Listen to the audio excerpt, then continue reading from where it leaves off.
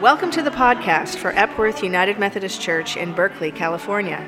I'm Kristen Stoneking, the senior pastor here.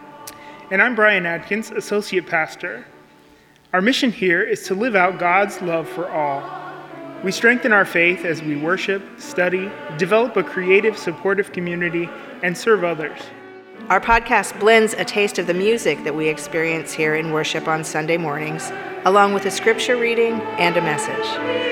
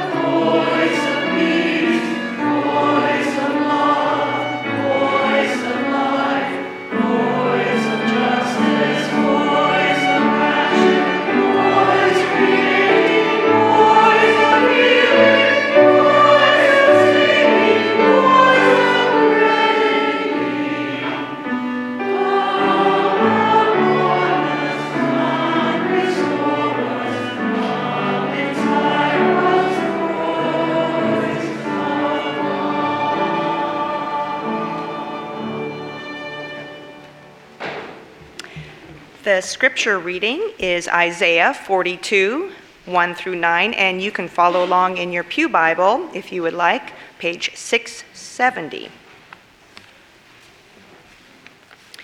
Here is my servant, whom I uphold, my chosen, in whom my soul delights. I have put my spirit upon him. He will bring forth justice to the nations. He will not cry or lift up his voice, or make it heard in the street. A bruised reed he will not break, and a dimly burning wick he will not quench. He will faithfully bring forth justice.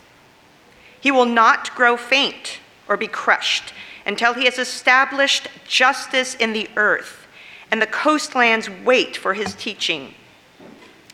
Thus says God the Lord, who created the heavens and stretched them out, who spread out the earth and what comes from it, who gives breath to the people upon it, and spirit to those who walk in it. I am the Lord. I have called you in righteousness. I have taken you by the hand and kept you. I have given you as a covenant to the people, a light to the nations, to open the eyes that are blind, to bring out the prisoners from the dungeon, from the prison those who sit in darkness. I am the Lord, that is my name. My glory I give to no other, nor my praise to idols. See, the former things come to pass, and new things I now declare. Before they spring forth, I tell you of them. Holy wisdom, holy words. Amen. As much as I love this quiet that can be found, especially in January, every year I've found it difficult to hang on to the practice of stretching my ears beyond myself, beyond my house, beyond my little circle, and into the breathing of the world. Not only do I forget to make space just to listen, my prayer life in general can shift from this expansive place to self-focused pleas for this or that, narrowing my attention instead of broadening it. Spiritual masters throughout the ages have offered us practices that help us to keep our attention on the present, connecting us with God so that we can connect with others. Catherine de Hook Doherty is one such person. Doherty was born into minor Russian nobility at the end of the 19th century and fled Russia as a young woman during the Revolution. She immigrated to North America and eventually founded Madonna House, a community now present in 6 countries dedicated to voluntary poverty and serving those in need. At age 79 in 1975, she published the book Poustinia. And in 2012, nearly 30 years after her death, it went into its fourth printing and is considered a spiritual classic. In Poustinia, Doherty offers a practice of solitude that ironically is a path toward this ability to hear the life of others around us, and which leads us to connect and to serve. Poustinia is a Russian word that means desert. It's a simple word, but it also has connections to the desert fathers and mothers of the 4th century who went into those quiet and empty spaces of Egypt and Palestine and Syria and Arabia to find God. A Russian, quiet, empty space sounds a lot to me like January. In the book, Doherty encourages the practice of a regular 24 hours of silence and solitude. It's in this quiet, she says, that one can re-establish touch with the breath of the world and the wisdom of oneness. In that oneness is God, and out of that oneness we are led to connection with others. Brother Roger of the Taizé community in France has said, "One thing is certain, all contact with God leads to one's neighbor." Our scripture for today, which you heard Catherine read, is known as one of the 4 passages of the suffering servant. In the narratives of Jesus' life, much effort is put into drawing the lines between the scriptures, in the Hebrew scriptures, of the suffering servant and the person of Jesus. But let's stay in the Hebrew scriptures for now, rather than jumping forward. In the Hebrew scriptures, the suffering servant is understood to be Israel. In other words, the suffering servant is the people of God, us.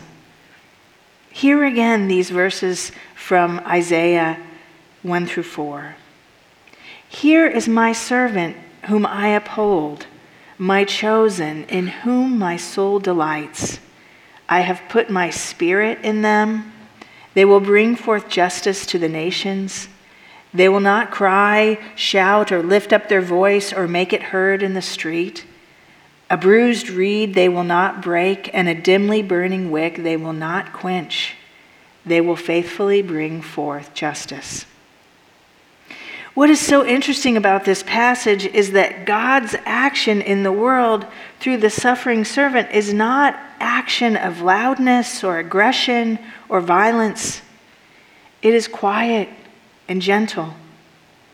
Caring for the crushed and broken reed, cupping and protecting the light so that it won't go out. This is the God we follow. God calls us to breathe and listen, to be connected, and in so doing we will faithfully bring forth justice through peace. In the 5th verse of today's scripture, there are 2 words that both mean breath. One is actually translated as breath, and the other is translated as life. Hear these words again from the 5th verse.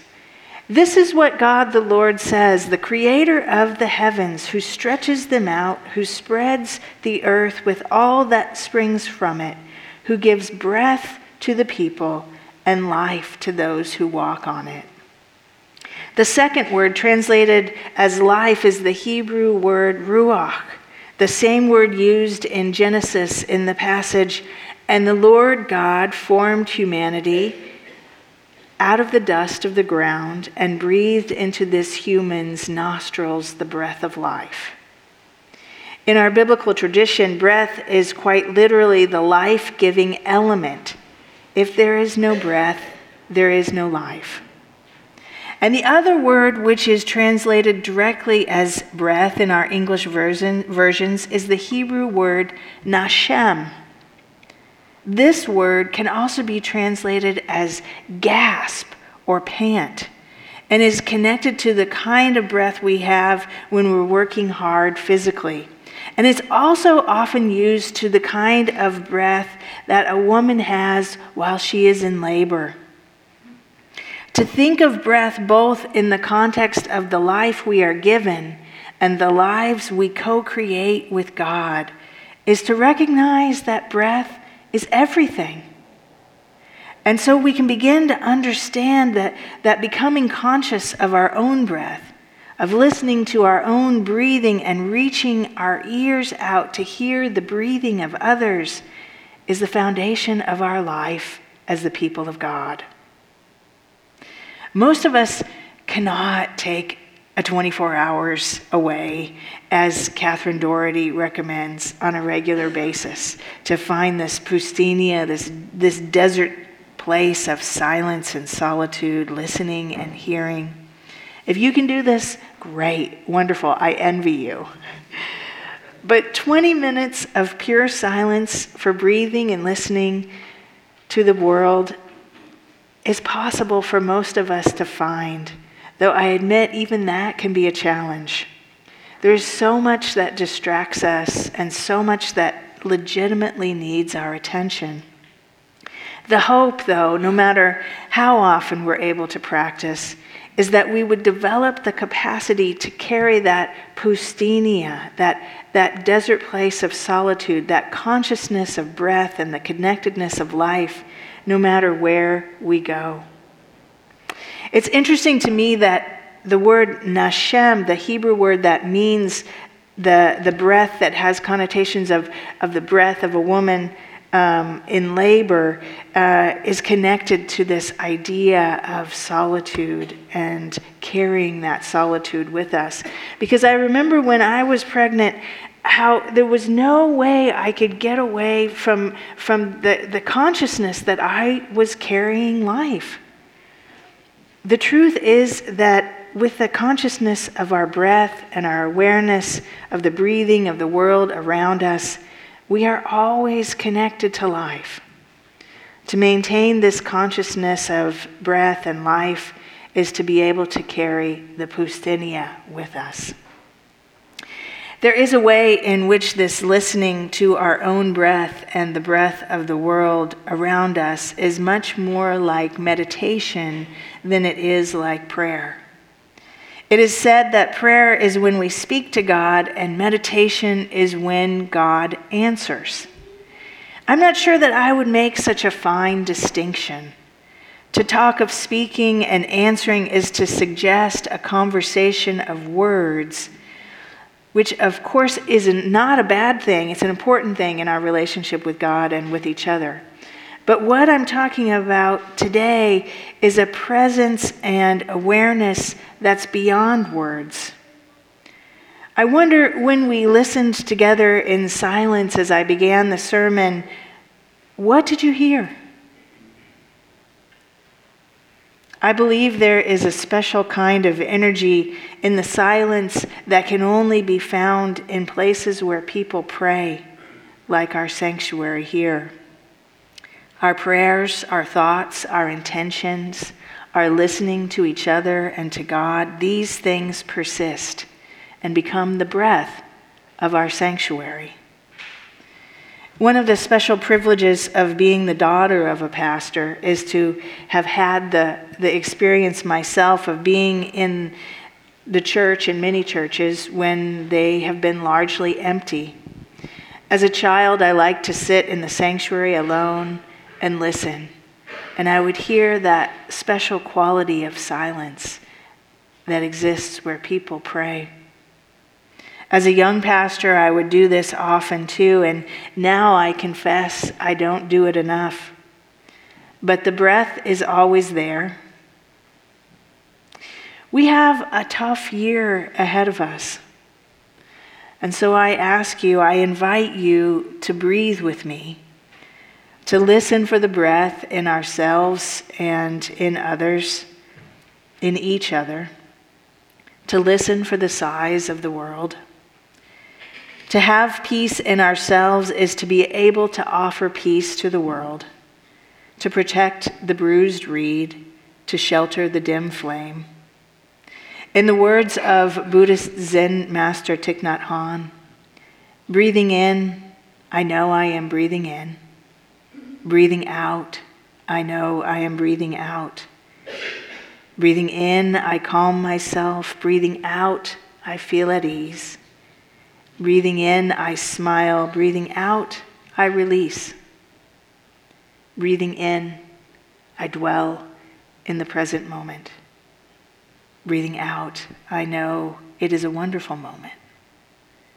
Breathing in, I know that we are inter-are. Breathing out, I know that we are inter-are. Breathe, listen, hear, be at peace. Amen.